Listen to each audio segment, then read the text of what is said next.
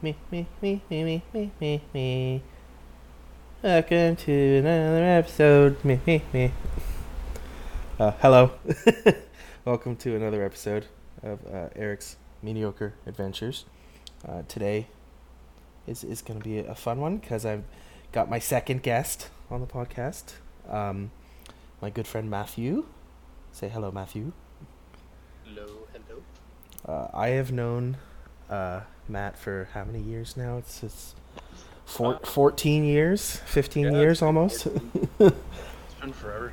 Yeah, and we've been friends since grade 9 of high school, and we're now almost 30. That's great. I needed the reminder. But yeah, I didn't really, as it's kind of become a theme with me, I've just not wanted to watch Harry Potter, and I've not continued that series, and I always just keep finding random other things to do, and this time was, I had an urge to watch a bunch of Batman movies for some reason, and then I was like, I want to talk about them, and then I reached out to Matt, and I was like, let's talk about them, and he's like, okay, I'll go watch them. So so we watched, there's 3 that we watched for this episode, and then there's going to be, I think 4 or 5 that will come after if he still wants to do another one after, but that'll be for another time. But how this kind of all started is Matt has begun collecting comic books.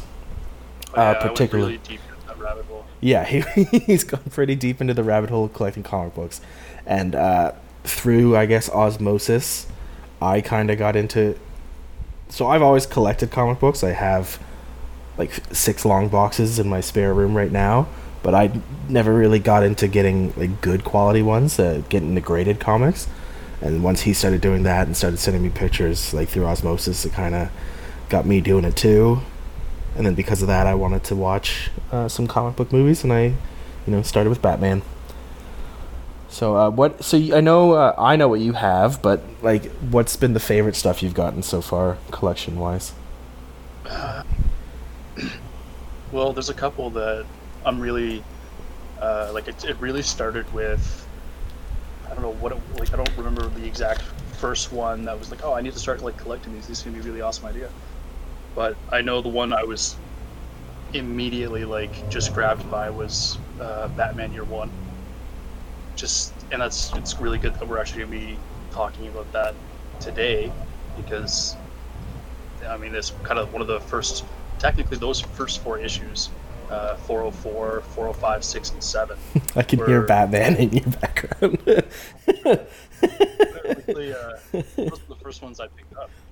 So the fact that there's some serious story significance there that obviously plays into what became Batman Begins and some other movies. That was probably the start and probably the big first big thing that I got for that collection. In terms of collectability, I wouldn't say it's like the best thing that's there, but for its significance, I really like the Year One storyline. Apart from that, I've been big on like Todd McFarlane's Batman 423. Like, a lot of the stuff I'm starting to get is more art focused. Right. Like really cool covers, significant stories. So like the Black Mirror stuff from Detective Comics, I love that. I just finished reading all of those, and I thought those were great. With Dick. Yeah, that's probably the best Dick solo Bat story, I think, the Black Mirror one. I personally think his best like story arc as Batman is the early Batman and Robin stuff by Grant Morrison, when it's kind of like the roles have switched, where like the Batman's now more carefree and the Robin is this like strict, angry child. I actually picked up the that Batman and Robin issue #1. Nice. I picked that one up as well, and that one's coming at some point. Nice. Yeah, well, I'm excited because it's exactly like you said. Like, when I read Black Mirror, I hadn't really followed up with like what Batman was like outside of Bruce. I watched like Batman Beyond when I was younger, so I kind of saw Terry McGinnis's side of things. But full on Dick Grayson as Batman, and I'm surprised at how lighthearted he was even in Black Mirror. That's a fairly dark story as far as I'm concerned. Oh, yeah, it's quite dark. I started reading it again recently, and I didn't finish it. I'm not done it yet. But if I remember correctly, that's the one with it's James Gordon Jr., right? Yeah. Yeah, he comes back in the New 52 in a less good way, but this storyline was so good. Was it Scott Snyder or was it Grant Morrison who did Black Mirror? It is Snyder. It is Snyder. Okay, that's what I thought. Yeah, so he did that, and then he went right into Court of Owls. So it's like he was on a roll. Yeah, the guy's really he's put out some pretty good stuff. Oh yeah. Lie. The other thing that's significant about I know we'll get back to like the movie idea later, but with Black Mirror and the return of Gordon Jr. is he's a part of Year One. I don't know if that was like a canon connection between Year One and the Black Mirror storyline. I don't know if there's stuff in between that I'm just not familiar with. But so I'll kind of get into it near the end of when I'm talking about Year One, like in my bit. But I'll kind of briefly mention it now. So Year One is one of those weirdly complicated things where it is technically not canon. It's technically in its own kind of universe, but it's been accepted by most of the people who've written main continuity Batman as essentially being his origin. So for the most part, everything that happened there has happened. So like Sarah Essen becomes his wife in the comics after the affair and stuff like that. Like that kind of stuff happens later on in Batman. But I don't think it is necessarily canon. I can't quite remember, but yeah. It's different than like say like the Killing Joke, where the Killing Joke is very obviously not canon because it's in a different continuity and they say as much. Whereas Year One is kind of in, kind of out. But one thing I've come to notice from my brief now time getting into this kind of thing is that big stories like Year One, Killing Joke, various little things like that, even if they're not true like continuity, their own Elseworld type storylines, so many main works kind of always come back to those things. Yeah, they will take the pieces that they want and that they like, or that they're allowed to take, and they'll put it into the main continuity usually. Yeah. So like Killing Joke, the main theory as to why Killing Joke is not canon is because many of the like pretty well-known like Batman writers and stuff fully believe that at the end of Killing Joke he snaps the Joker's neck and kills him. So like there could not be a continuation of that because the Joker's dead in that. But in the main continuity, for the most part, a lot of that happened. Barbara Gordon got shot, got paralyzed, and that continued. It's just the things that likely didn't happen were the part where they're laughing together in the rain and he snaps his neck. Like that likely didn't happen. But I just pulled up like the Batman Year One page since it's the first movie we're going to talk about. I might as well bring it up now. Apparently, it was in the main continuity, so Batman Year One was, and then Batman Year Two was, but then Year Two had been erased by Crisis on Infinite Earths. So like, there's been sequels and stuff to Year One that's come that are not canon, but Year One is considered canon until the New 52. Right. So which makes sense because they like to do that sort of thing all the time, it seems. Yeah. So like the Long Halloween and Dark Victory, I think are both the canon sequels to it, and then the other ones are not. But it's a weird thing, and it's like who actually really knows anymore. Especially with New 52 came out, then New 52 died, and then Rebirth started, and Rebirth is kind of a mix of New 52 and pre-New 52, so it's. I feel like it's also pretty safe to assume. I know it's a little more off track as well, but with what's currently going on, I'm sure you probably need some other sort of continuity reset in your future as well. Or is Yeah, this my sense of things? it's my sense of things as well.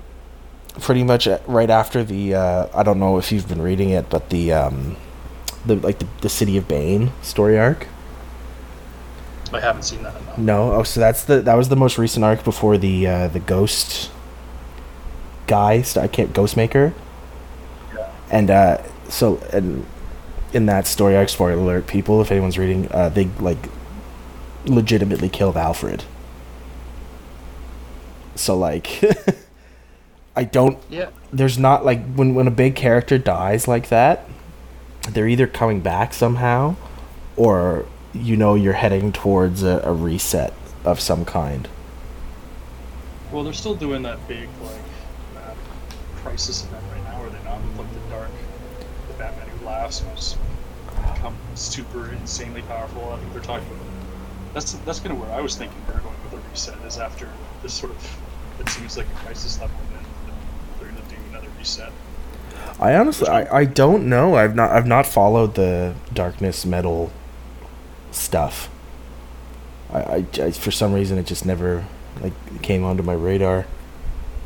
See, that's surprising because I would have figured, like being the Flash guy that you are, you would have really hopped on to the like the Red Death and then kept going with it from there.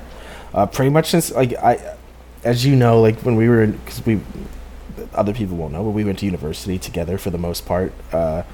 Until I left to go work, and then I came back and whatever. But I read comics weekly, like every new comic book day for years. I would read weekly, and then as soon as law school started, I couldn't keep up anymore, and I fell off, and I've just never gotten back on.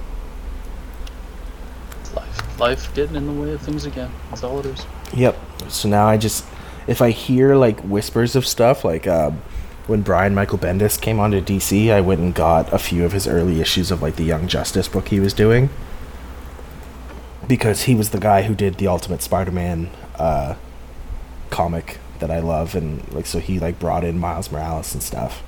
Like, so I was like, I'm gonna go read that, but for the most part, I don't really read much anymore, other than going back and reading like my favorite stories. Like right now, I'm reading Court of Owls again, and then I'm rereading the Thor stuff with Jane Foster, like in preparation, I suppose, for the fourth Thor movie. Yeah.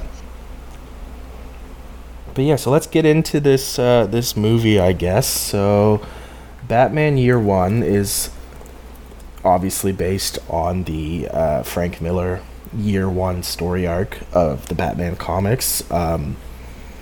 I believe it was from the 1980s, 1987? I think it's 86. 86, 87, okay. And the film came out in 2011. It's not a super well received movie. Like it's positive, but I know a lot of people didn't much care for the voice cast. But it's certainly faithful. That's one of the big things people say about it, is that it is a faithful adaptation, and I would argue that it is as well. So do you want to? I'd agree with that. Like one thing I've heard from time to time when I have kind of tuned in and out of this kind of stuff is, people will talk about, oh, it's really faithful to, the source material. But then all of a sudden, sometimes, like, I always think back to The Killing Joke as personally, like, a really good example. Is it's pretty much completely follows the source material, except for the first, like, half an hour, which is just completely out of left field. So then you have something like Batman Year One, which is start to finish, basically, completely faithful. And it's just funny to see that no matter what, people either are happy with that or not happy with that. Yeah, well, that's the main reason I haven't watched The Killing Joke. Like, I don't like The Killing Joke. Like, and I know that's kind of heinous as a Batman fan to say. I don't like the graphic novel. I don't like the story. I like everything with the Joker in his backstory, and then learning that it's not his backstory and that he's been lying and stuff, and that's not to bring up Three Jokers, which kind of confirms stuff, but just it within this own world. I like that stuff, but I don't like the stuff with the Gordons and everything that happens to them. I feel like that they took it a bit too far in that one, and that's something Alan Moore often does. He takes things a bit too far. And then they made it even worse in the movie when they brought in the romantic relationship between Bruce and then essentially a child. Like, It was a little surprising to say the least when Yeah. I was watching it. yeah, Even more so, like, but I understood why they kind of. Okay, wait. I know why they padded the movie time. Because the book itself is quite quick. yeah, Like, if they were to put it to film, it would be like, I feel like half an hour, 45 minutes maybe. yeah. That's And fair. they needed that extra padding, but what they decided to pad it with is definitely weird.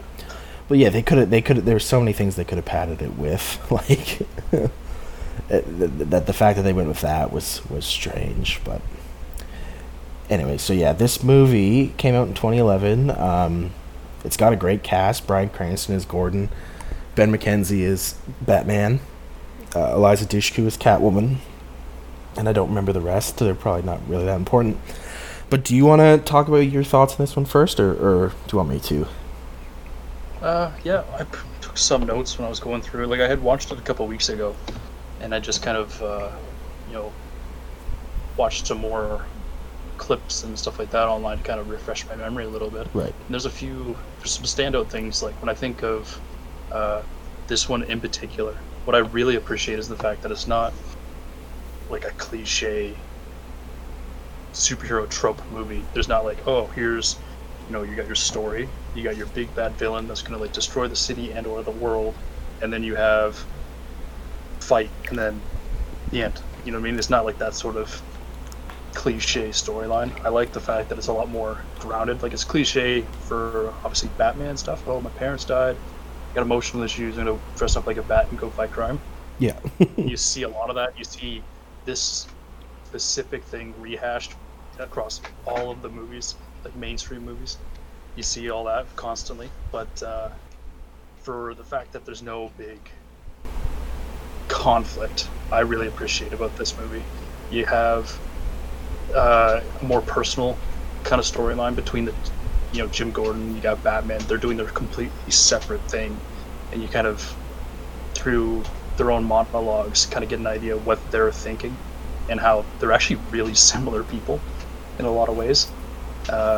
Their approach to moment situations, like when, you know, Bruce is pretending to be a homeless guy and he's thinking his way through, you know, his immediate situation with the pimp and the other people that are kind of coming after him, and how he's dealing with the police. How he's kind of like, you can see him working through things. Yeah. Gordon's got the same situation when he's going through and dealing with the police force and the corruption that goes on there. You can actually listen to their thoughts on the matter and how similar they think about fixing Gotham in a lot of ways. Yeah. And their perspective on that. And I really appreciate that kind of more grounded storyline. You're not dealing with the crazy Joker gonna go blow up the Gotham Bank or something like that. You know what I mean? It's a little bit more realistic, and I really appreciate that about this movie. And then also again with Batman Begins to some extent. Yeah, that's one thing I noted too about this movie. And there's a word for it that I couldn't remember, but it's like you see the similar paths of both of them at the same time. Like, you follow them both for this year, and there's a word for it. I just can't think of it, and I still can't think of it. It's been days. But yeah, no, I agree with pretty much everything you said there. But it's like that's one thing I really like is the comparison. They both get introduced. In Bruce's case, it's reintroduced at the same time to Gotham, and then you kind of follow them together. And I think that was really cool. Well, it's funny because, yeah, like you said, like when they come in, you know, you have Bruce flying in, and he's flying in above the city, and he's just like, oh, it looks so great, you know, but I know that it's not. You know, I want to be down there seeing the streets as it is. And then you have Gordon, he's driving in, I think he's on the train actually, and, you know, he's just like, oh, this place is crap. I'd like to be, like, basically flying above it. And, you know, they're both very similar in a lot of their own like thought processes on things. But that was one of the things I picked up on that I really appreciated about year one. Is just the amount of personal understanding that you get from these two guys over the course of the whole thing, which was really cool. Yeah, and I think it is weird too because he does fly in. He shows them on the plane, yet don't they run into each other at the train station? Isn't there like a weird moment in the movie where like he sees like the paparazzi trying to get pictures of Bruce and stuff? Unless I'm misremembering that. I mean, there might be something. Like, one thing that you can kind of fault it on is the fact that time moves really weirdly in this one. Yeah. And you can't, like, it's possible, like, one scene, yeah, they fly, they come in on train, but then maybe 2 scenes later, there's some other passing by through travel. It could be like 7 months down the road. Yeah. So, that all makes sense. I might get repetitive here, but I'll just talk about my thoughts on it too. So I love this comic. The comic itself, it's one of my favorites. And I've read it often. I've read it probably twice this year, even just before I even watched this movie. But it's like the best way I think to explain it is if you take Batman, you turn up the emo and the goth by like 10 times, and then you have Batman in this. The first thing I kind of talked about was just, for me, I love Ben McKenzie. I know you do too. We're both big fans of the OC. Like, Ryan Atwood is the bomb, but he was a weird choice for Batman, or he just did a really weird thing with his voice for some reason. Yeah. Like, I found the voiceovers were particularly painful to listen to, especially since Bruce is supposed to be 25 and he kind of talks like he's a 50-year-old man. His speaking voice as Bruce I don't think is bad at all, except when he's trying to be like the fake, like when he's putting on the act of being Bruce. But 4 years of watching Ben McKenzie as Ryan Atwood like has shown that he can do intense and he can do moody like extremely well. Not to mention Gotham and stuff, which I didn't watch all of, but what I did see, like he can clearly do it. So I'm just assuming it was a direction from the higher ups or something, or he just started doing this weird voice and no one stopped him. But yeah, it's one of the things I picked up on. Like, I didn't notice it the first time really. Like, I knew there was something there that was weird, you know, like in terms of voices being a little off from what you kind of assume that they should be. Yeah. And then when I looked back at standalone clips later, I'm like, holy smokes! Like, yeah, his work was really flat in a lot of ways. Yeah, flat's a good word for it.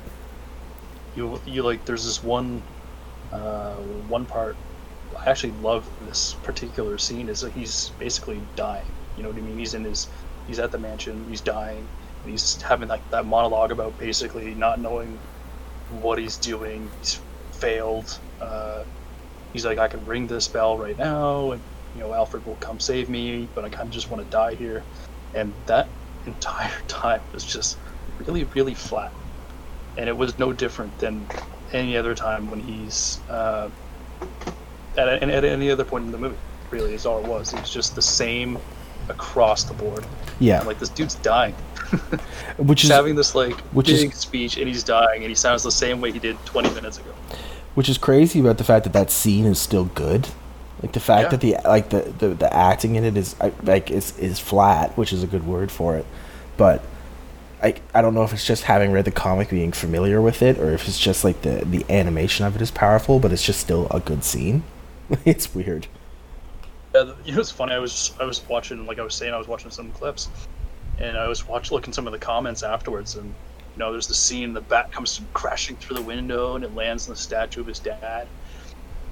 And that's super powerful. And then I top comments like, you know what, if this was realistic, the bat would have just bounced off the window. Yeah, went probably. Bang, and then down it went. Oh, yeah. Another thing I noticed that kind of bugged me was all the characters, they're all drawn having no whites in their eyes, and like their irises and pupils are just black. I'm assuming they just did that for the ease of animation, but it kind of reminded me of like the old Flintstone cartoons. But the weirdest thing about it is that we get the flashback that you mentioned of his parents dying, And in that flashback, Bruce has normal blue eyes. Like, his eyes were drawn like normal, and they're blue.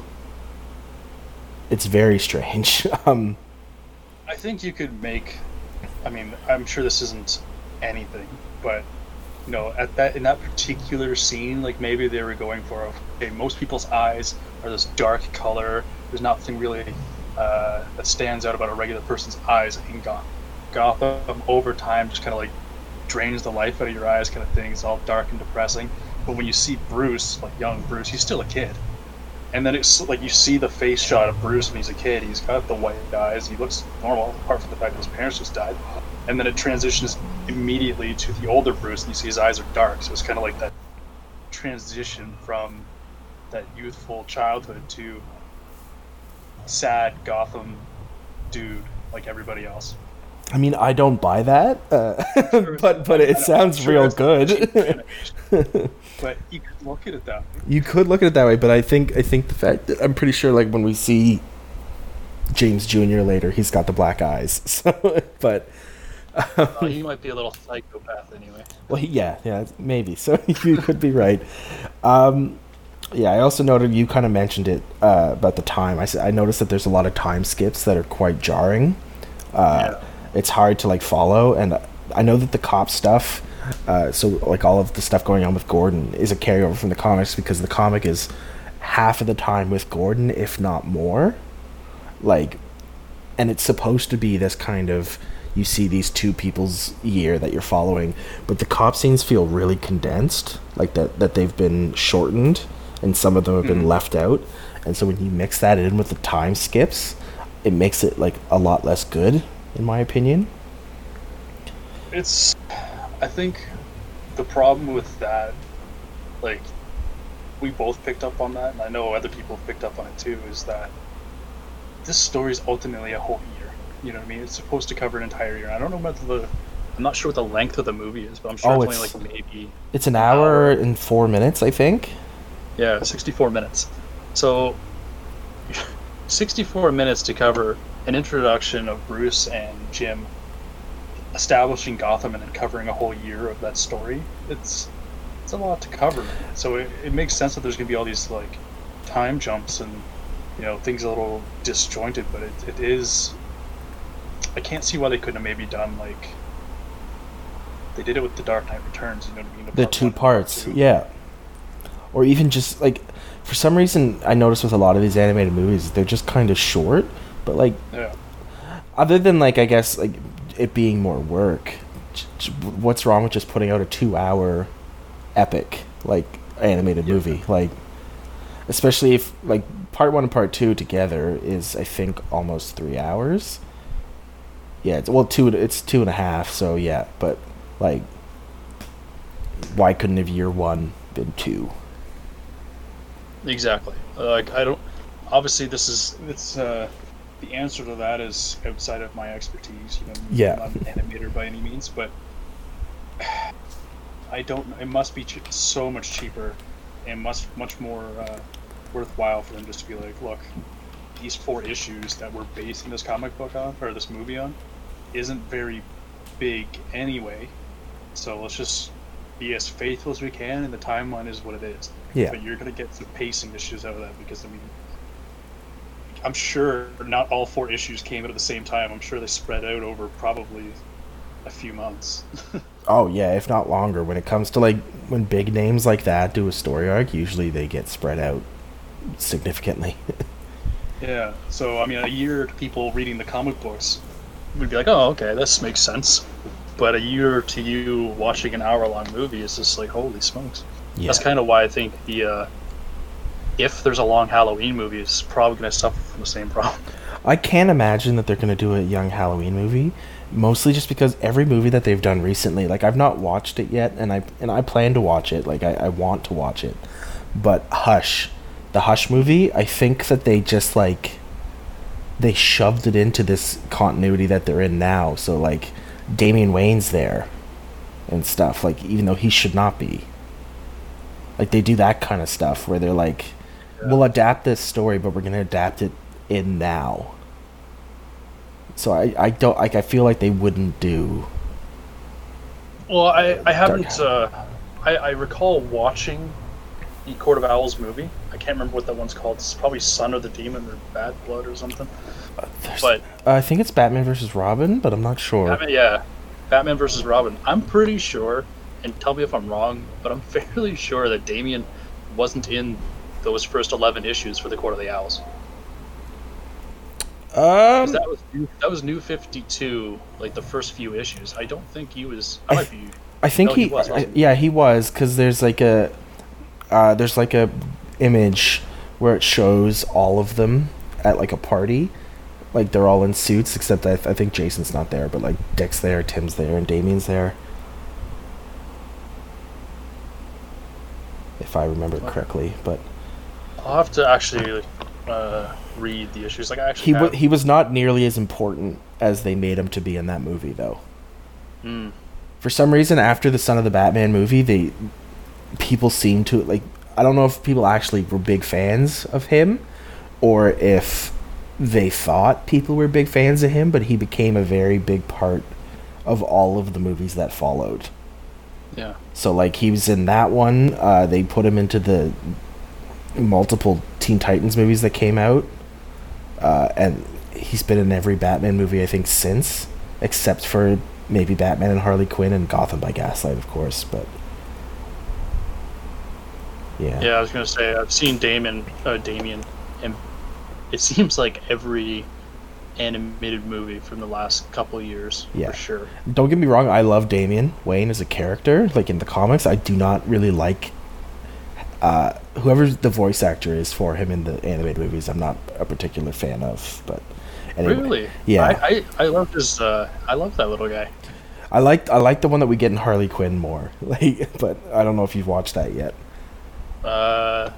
Yes, I have seen like a clip. He's very rambunctious. I'm pretty sure. Yeah. Or is that Tim? No, that if it's the Harley Quinn show, that's Damian. So the R-rated show. Yeah.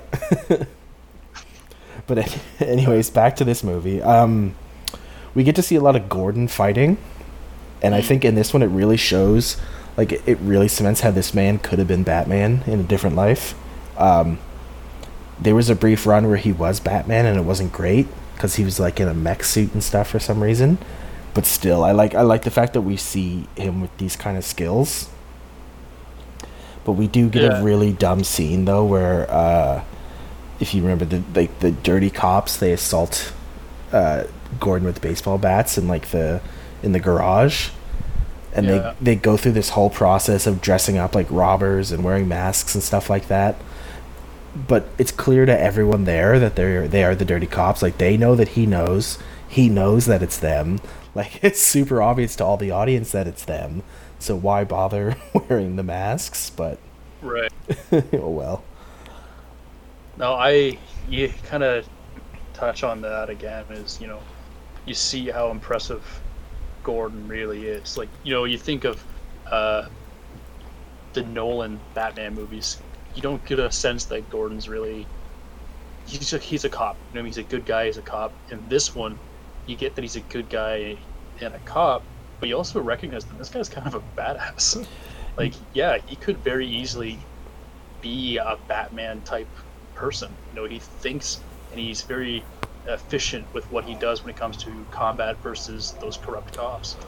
And you can definitely see why these guys would be a really powerful team that you kind of get for the next few years.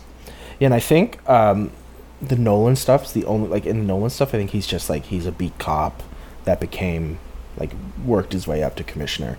But I think in everything else, so like in this, he was either in the Marines or he was in Special Forces. In Gotham, he was in the Marines as well. Like, he usually comes from a military background, and he's had some training, like, beyond being a cop. And I like that you get to see that. And then we also meet Catwoman in this one, and just as in the comics, she's kind of portrayed as either a prostitute, a dominatrix, or both. I'm not quite sure, but this is just something I've noticed from Frank Miller, is he does this where he kind of overly sexualizes women. He did it with Black Canary in the All-Star Batman and Robin series, and it seems to be a thing of his with women in general. Like if you watch Sin City or 300 and stuff, he and not that there's anything wrong with being a sexually free person, but he just paints them in like a negatively overly sexual way that isn't supposed to be freeing. Like it falls into that potentially sexist area, and it's just something you notice more now today than I would have when I watched this in 2011. When you definitely it really speaks to, you know, who he is kind of in a way, like, and the eras at which he was doing the most of his work. You know what I mean? The audience that he was pretty much catering everything to was, you know, young boys, teenage boys, that sort of thing, and sex sells. So that I feel like in a lot of ways that I don't know how he himself is as a person in terms of like his views and stuff, but I definitely think the way he has done his work and his portrayals of certain characters is definitely more suited to the demographic that he's building his stuff for. Right. I always just kind of assume that he just doesn't really know how to write women, so he just goes to this default of them being like sex items, but yeah. Let's move on from that. So yeah, my main thought, I don't really have much else on this movie, but my main thought generally while watching this every time is that the comic is just so much better. But the scenes are still, some of them are still super dope. Like you talked about it, but Bruce talking to his father, and then the bat comes crashing through the window. The scene where he goes and confronts like the rich people, and he says, "The ladies and gentlemen, you have eaten well." Like, I love that one. Yes, and then he like the scene where he clears the cops out of that abandoned building with the bats. Yeah. And then there's just like on his first night out when he's fighting those robbers, and he beats them, but then he's just like, amateur, fucking amateur. It's just so good. Also, like the bat suit in it just looks incredible. And I like that we get to see these moments of him where he's obviously new at this, and he's trying to set up the myth. He's trying to be like as we hear in Batman Begins, he's trying to be an idea. So like you have his like overdramatic self going around and setting up floodlights and stuff in advance so that he can do his entrance and stuff. It's just, like I love that kind of thing. One thing I didn't really like, but I know it obviously makes sense for anyone who has like a brain, that like pretty early on Gordon and Essen suspect Bruce as Batman. Yeah, she did a really good job, like very quickly. He's like, yeah, it's Bruce Wayne. I'm like, man.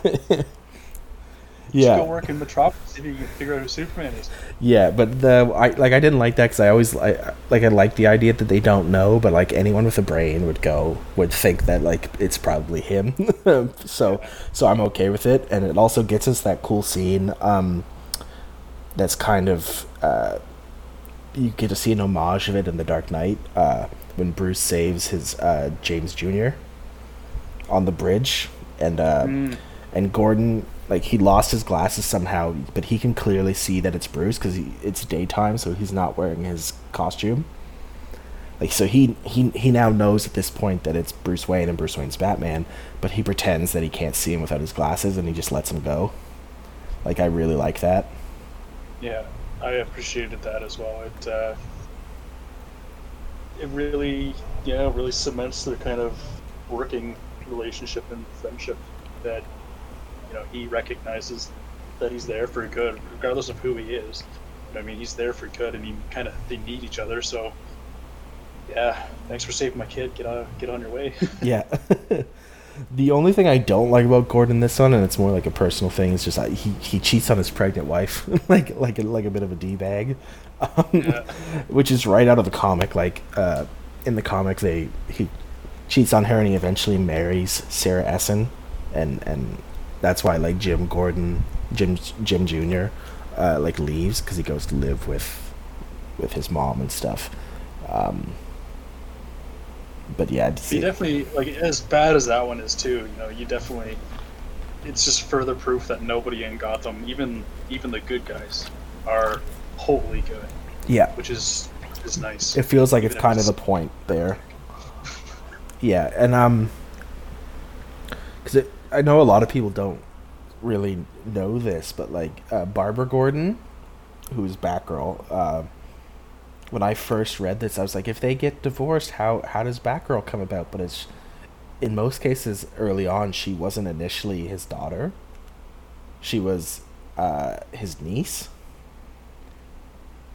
and then they changed it later for him to have been like adopted as his daughter, if that makes sense. See, that's news to me, but I mean, like everybody in Gotham, everyone seems to be adopted in some form or another. Yeah, so like I don't think I don't even know if they've changed it. She might still be his niece, but I don't actually know. Why Anyway, couldn't they just say he's Aston? Anyway, yeah. yeah. Anyways, it's not important. It's a really good movie. I think it's a weird voice cast beyond just Batman. Like, there's a few weird, like, voice performances. Like, I think it's Falcone. I'm not sure. He's weird. The mayor is weird. Like, it's just some weird stuff. But it's a really good comic. It's a faithful movie, and it ends with the stinger for the Joker too. And they bring up poisoning the water supply, which is very obviously again seen in Batman Begins. But yeah. Speaking of Batman Begins, Speaking of Batman Begins, I know that anyone who would even listen to this or whatever is already fully aware of it, but I will still do, I guess, a brief introduction for it. So this one was a 2005 movie directed by Christopher Nolan. It was the first Batman movie since Batman and Robin killed the series, and it had been almost a decade. I think 1997 was Batman and Robin. I think they killed DC movies, because the only movie that I can remember from DC coming out between these was maybe Catwoman, which was also awful. Like, do you remember any other ones that came out between them? I want to.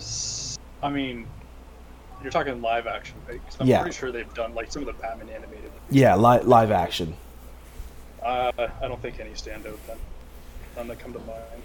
Yeah, because Catwoman I think was 2004, and then Superman Returns was 2006. But yeah, anyways, this came out in 2005. It was very well received. Mostly, I think, because of how seriously and like earnestly they took the world. And Christian Bale, he is in the lead role as Batman, Bruce Wayne in this one. He's still up there, probably as my favorite of the Bruce Waynes and Batmans. I think Batfleck had potential, but we didn't get to see enough of him, and he was kind of mishandled. Keaton never really did it for me. Clooney is better off not mentioning, and then Val Kilmer is fine. I know that, at least back in the past, yours used to be Keaton, but where do you stand now on the Batmans? Live action, let me say. So for me, yeah, it's interesting because when it comes to Batman, Bruce Wayne, I feel like you treat them as separate characters, because I feel like all of the actors have either, like when I think of Bale, for me, he's a perfect Bruce Wayne. Like, he's just awesome in every way. But then when it comes to Batman, while I really like some of the anger that he brings to the role, for me, my favorite Batman's Batfleck. In terms of, let me word this in the right way, like his physical aesthetic that he brings to the table. Like, he's very, Dark Knight Returns, big, brawly kind of looking guy. I love the suit so much more. He's got an actual voice changer, which kind of, you don't get the raspy Bale growl. You get something that like makes sense. That's not too stressful, I'm sure, on the guy. I know the writing for like Batfleck was not the greatest, and there's some things about him I don't like. But when I think of my ideal candidate, I would be like, okay, give me, Bale's Bruce Wayne with like the aesthetic of Batfleck, and I just think of like the Batman versus Superman versus the thugs. Like, he's using gadgets actively into fighting. He's going around and splicing computers and stuff like that to get information. I like that a lot more. You know, Really good. Everything else is just kind of. Everyone else is kind of meh. But, you know, I agree. If I was to break it up like that, like, because that's how I always look at Spider-Man. If I was to break it up like that, I think, yeah, Christian Bale's an excellent Bruce Wayne, and he's a good Batman. But Batfleck had, like I said, he had the potential to be the best Batman. Yeah. His Bruce Wayne is fun. Like, he plays a good, like, drunk, kind of clueless guy, but he doesn't really play like the rich side of Bruce Wayne super well. But yeah, it's that, I think that's a good way to look at it, because it's just like the same thing we do with Spider-Man, or you think you do with Superman, like Brandon Routh, for example, who was Superman in Superman Returns. I think he is a phenomenal Clark Kent. I think his Superman was just okay. Yeah. And then you have Henry Cavill, whose Superman is perfect, but his Clark Kent's a little too handsome. That kind of thing. But yeah, I agree. I think that's all valid points. I think Bale's Batman is incredible as well, and you see it on full display, both parts of him. Like, lucky enough, he had 3 movies to really flesh it out. Yeah. He did an incredible job in both roles, really.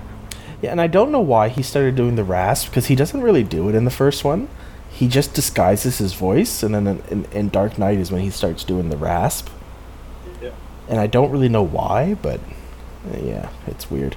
And I feel like, I know a lot of people don't agree, but I think Pattinson might have the potential to be a Bruce Wayne more in line with Christian Bale's, but then a Batman more in line with Batfleck. And I feel like this could be the perfect melding that we need. Whether that's going to happen remains to be seen, but I feel like the potential is there, especially after the trailer and just being familiar with Pattinson as an actor. Yeah, I've probably rewatched that new Batman trailer half a dozen times, and I watched Pattinson's new movie with Tom Holland, the Devil You Know or something like that. Yeah. It's on Netflix. Yeah. And yeah, he's a great actor. He's a really, really good actor. Oh, I yeah. am concerned about his, like, when you see certain scenes from the trailer for the Batman movie, he seems really, like, small and emo-y. But that's I personally, like, I know that's something I noticed too, and I personally think that is just because this is, I think they said it's his first or second year as Batman when this starts.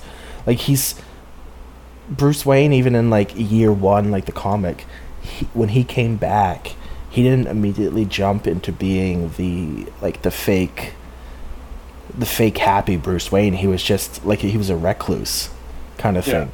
And I feel like that's what we're gonna see, and then he's gonna adapt more into being that more like laissez-faire kind of fake rich Bruce Wayne after. Because I feel like he's gonna be emo and gothy in this first one, but that's because like he's still early on and he's not learned to make the mask, I guess. So like he is Batman and Bruce Wayne is his mask. He hasn't learned how to make the mask yet, so he's just Batman all the time. If that makes sense. No, it does. But I mean, it speaks to how amazing it actually really is for, the Batman Begins movie. Is that he starts out with him being gone for, I think, was it 7 years? From when he actually left Gotham, is what they said. 7 or 8 years, yeah, something like that. So in that time, he was going through that whole process, figuring out, how to groom himself, understand the criminal, become Batman, training with the League of Shadows, that sort of thing. And that when he comes back to Gotham, he knows what he has to do, and he's clearly like a smart guy that kind of, thinks about how to present himself so that he can do the job that he needs to do. Right. So you kind of skip over that whole year one, I don't know who I really am thing is just kind of summed up in here's like a really cool sequence of me being gone for a while, and I come back and I'm ready to, you know, lay down some fat law. Right, but I could see why they feel they can't do that again, and Yeah, and why they want to do something different, especially like post Gotham and post all like everything that's kind of since in between. Like I feel like it makes sense that they're starting early and fresh and doing something different. But yeah, I feel like Pattinson he's gonna do very well. A lot of people like you had mentioned it that you're surprised like how good an actor he is, and I feel like the only people who I think who have this idea that he's not a good actor are the ones who only know him from Twilight. mm. And if anyone hates Twilight like more than the people who like you, It's bad. it's him. Yeah, he did it. He did it to like an acceptable level to make his money and get done. Like he's he wasn't out there trying to act up a storm. Like he hates it. He hated it while he was making it. He hates it still. Like, I'm but trying to think like I don't think I ever really knew what he had done. I think the first time we saw him was Harry Potter and the Goblet of Fire. I mean, that's when I first saw him. yeah, that was the second movie. So His second movie. Okay. So you see him in those movies. I liked him then. Like, I thought he was cool. yeah, But then, obviously, yeah, the whole Twilight stuff kicked on, and then I was just like, man, I figured, I knew he didn't get a whole lot of experience from him in the Harry Potter movies. Like, his roles were fairly limited. yeah. And then you go into Twilight, and I watched them. I had to. But Oh, I'm sure I made you watch one. I'm pretty sure. I'm sure you did. And I know Jenna made me watch a couple as well. But, you know, I recognized in that movie, like those movies when I did watch them, like it's not really his fault. Kind of just what they are. Yeah, But and I would I recommend definitely to kept up with them anyone. in a couple things. Yeah, and I'd recommend to anyone who just wants to see, like, if they're concerned about whether he can play the Bruce Wayne side of things. There's two movies where I've not watched them, but I know for a fact that he plays kind of like a rich person. There's Cosmopolis, which is a 2012 movie where he plays a billionaire, and then there's a movie called Bellamy where he plays like a philanthropist, like a guy who just goes around sleeping with women. Like so, like he can do it. Is pretty much what I'm saying. But yeah, let's get back to the actual movie we were talking about. Batman Begins. I will talk about it first this time, I guess, just to switch it up. So I love this movie so much. I think I could easily watch it at any point. Like, it's one of those rare movies that you can just throw on whenever, and you will still enjoy it and watch it all. It has the potential to be my favorite of the trilogy, but I think the last third of the film, like the last act, is not as good as the first two thirds. I feel like it kind of dropped off. It's fine, but it's not. It's just not as good as like the incredible first two parts.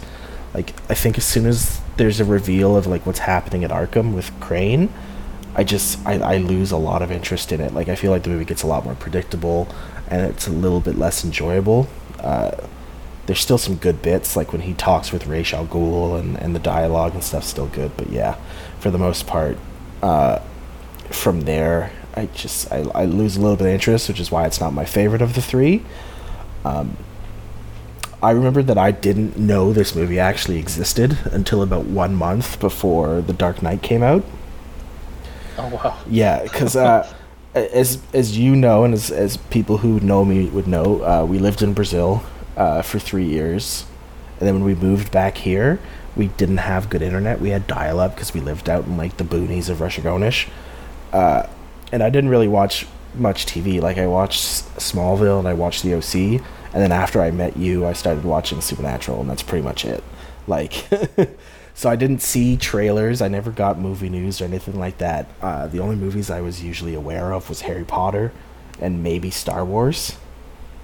But as soon as I found out about it, I went and watched it. Like, I was visiting my cousin in the late 2000s in Halifax, and he mentioned that he had gotten to go see an early screening of The Dark Knight, and I was like, what is this? What? And once I found out that there was these movies, I learned that he had the DVD, and I watched it 3 times that weekend with him. And then shortly after that, I came back to Fredericton, and that's when we went to go see The Dark Knight in theaters on opening night. We went with Ben and Chris, and it was incredible. But yeah, I think they handled this early Bruce Wayne super well. I think, as I said, Chris Bale plays the role pretty much to perfection. The only thing I would say is that he isn't like quite as broken and depressed, which is something you mentioned about the emo and goth thing, as I think like he would be and is in the comics. But I guess you made a good point of saying he goes on his trip and he kind of gets past it in the flashbacks.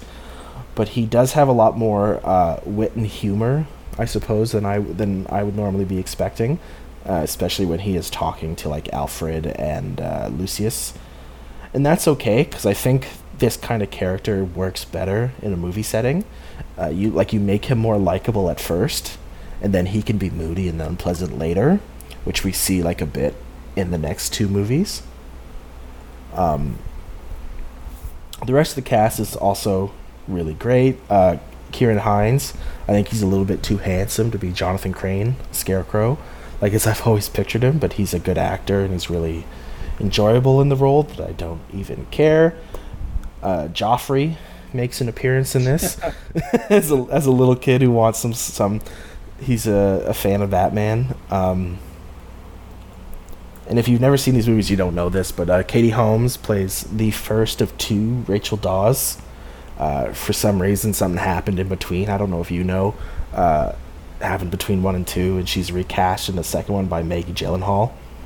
I do not like Maggie Gyllenhaal's performance or how she plays the character. I just don't like Rachel Dawes in The Dark Knight. But even after rewatching this one, I kind of realized that the character herself is sometimes just generally unlikable. Like, she has these moments where she's just really mean for no reason, like particularly to Bruce. Yeah. But I guess there's a reason in the sense of the plot, but like not in like a realistic relationship sense. Like, there's no reason that someone should be being this mean. But she's also like super important to the story, so I like that because she's kind of the thing that shapes Bruce into being the Batman that we need, like, or that Gotham needs. Like, there's a scene where she like slaps the shit out of him when he admits that he was going to go kill Joe Chill, like in a flashback. And then she's also the one who gives him like essentially his ethos of like it's what you do that defines you, not like who you are underneath. I said that in reverse, but yeah. I also enjoy that, like, before Bruce came back, that she's like the only person willing to do something about Gotham. Like, she's the only one out there trying to fix it, which is really cool. Liam Neeson we get as Ra's al Ghul. I say Raish, some people say Raz. It's one of those things where there's been no clear answer as to how it's said, but he's super good. I know that everyone who watched this movie, who was at all familiar with the comics, knew that he was Raish, like, as soon as they saw him, because he had like the facial hair and he has the look and everything. But I think the twist is still fun, especially when they use the name of Ducard for like his alias, because Ducard, again, if you're someone who's read the comics a lot, Ducard is a real teacher of Bruce's. Like, I think he taught him martial arts, and he also taught him how to be like a pickpocket or something like that in the comics. So like, he's a real character. So I liked it that for setting up this twist, they used a real character to maybe throw people off who thought that, like, who might have thought the twist was coming. They're like, oh well, Ducard is a real person, so maybe it's not this. But yeah, why they made him white is an interesting question. But I guess they decided to make him a mercenary, like, who started the League after some bad stuff happened to him, rather than a 600 or 800-year-old Asian man who uses like the Lazarus Pit to keep himself alive. Got that old guy from the start. But he was a fake. You never know. Yeah, it's a weird choice, and it's often overlooked, and I overlook it too, just because of how well like Liam Neeson does in the role. But like we also see it in Arrow, but in Arrow they explained it in a different way, where they're like in Arrow, Ra's al Ghul's a title that is handed down. So like the initial Ra's al Ghul, see, even I say it different sometimes. The initial Ra's would have probably been a 600-year-old Asian man, but it was taken over by a white Australian. But yeah, he's just so good that like it's hard to care. And despite the weak third act, I think this is such a strong start to the series, and it's a very, very good like introductory film for a hero. Like it's up there, in my opinion, with like Iron Man 1 in like the tiers of like a introduction. But that's I'd agree with that. Yeah, that's pretty much all I had on this movie. So pass it on to you. So, Batman Begins for me is actually a very interesting kind of. It holds like some special significance to me for a lot of different reasons. Like, background on me is my dad was huge into Batman. You know, I didn't really I recognized that he was a Batman fan over the years. Like, he could draw a really cool Batman, like in full costume. I think he usually modeled it after like Michael Keaton's Batman. Like, I think that for him was his, because obviously that's the first like cinematic Batman that you kind of really got. Right. But like I remember growing up, and I'd have, you know, Batman the animated series. I was just such a huge fan of that. I like it or not, like I ended up watching like the old Batman movies, '89, Batman Returns, which I thought was so cool, like dark and cool. Then you get like, you know, your other Batman movies, and given my age, I liked the Schumacher Batmans. Hey, Batman Forever is not bad. Batman Forever is not bad. Robin doing laundry was like the coolest thing ever. Wasn't it? Oh yeah, I remember watching him like spinning his towels around and with the socks. So cool. Oh yeah, I did that whole thing. I remember one day, like I was in the laundry room, like flipping around my laundry, like, oh, I'm so cool. Anyway, so I grew up with a lot of Batman influence in my life, and then 2005 we had this movie come out, and it was very different than, you know, what we had just previously gotten from the Schumacher movies. And all I remember is like how excited my dad was in terms of like, you got this really cool Batman, you got a sick Batmobile, you got like a really dark and real story with a great cast. And I remember watching, this is the coolest thing ever too. And like in 2006 he died, and I found like a whole bunch of Batman comics and books, and he had this Batman thing for Batman Begins, and it was basically like the making of kind of thing for the movie. They Right. talked about like decisions for why they picked this Batmobile, their choices for the actors, costume designs, and all that sort of stuff. It was so cool. I'm like, oh man, like he really loved this stuff, and I really loved this stuff. And unfortunately, he didn't get to see, you know, the Dark Knight and Dark Knight Rises. But really, Batman for me, Batman Begins. I mean, sorry, it was really significant because it was a return to form for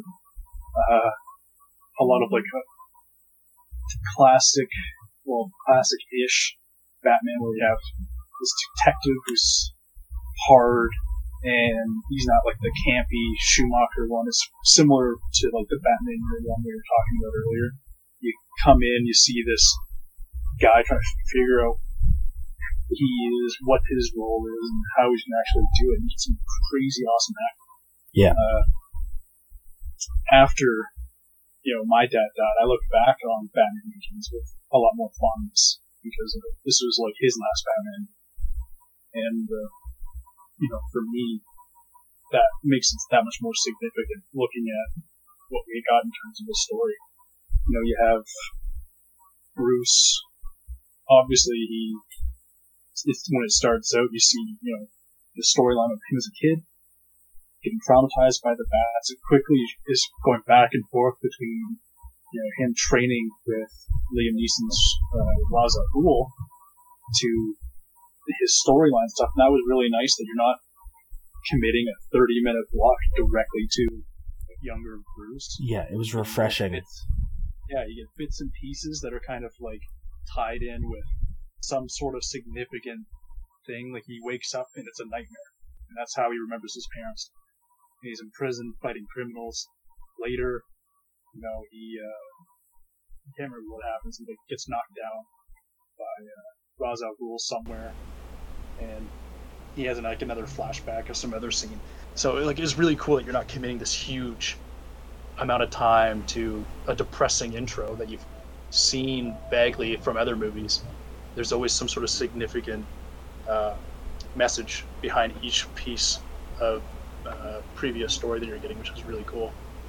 Yeah, like the I think the one you're talking about is when they give him the flower for the first time, and he goes back into a flashback. Like his greatest fear is not like something appearing in front of him. It's like like having to relive that kind of stuff.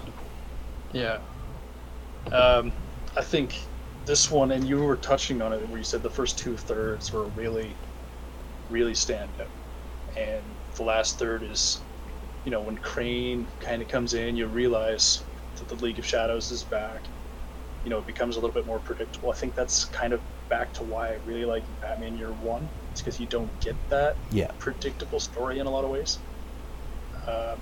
For me, that lasts. It's got to be a cinematic movie, unfortunately, so it has to have that sort of cinematic, exciting ending to it. So I can definitely forgive it because, Ra's al Ghul is in a lot of ways one of my favorite Batman characters. And seeing him, on screen is not just another Joker movie or something silly like that. It's a cool guy that's very similar to Batman in a lot of ways. Is really refreshing to see. It's not some campy bad guy. Even if his plans are cliche. Yeah.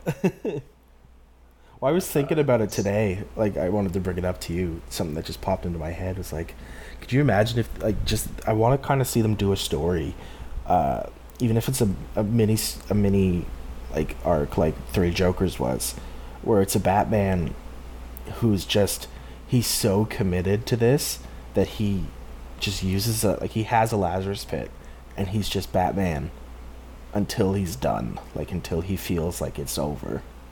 So you just get to see him over the years as he becomes he essentially becomes Ra's al Ghul, just not one who's not killing people. I feel like that would be really neat. But didn't they do? I might be misremembering here, but I feel like there was a Batman animated series or Batman Beyond episode where they kind of touch about that idea. I think Ra's actually suggested to him, hey, you can use this and keep doing it. You can let me.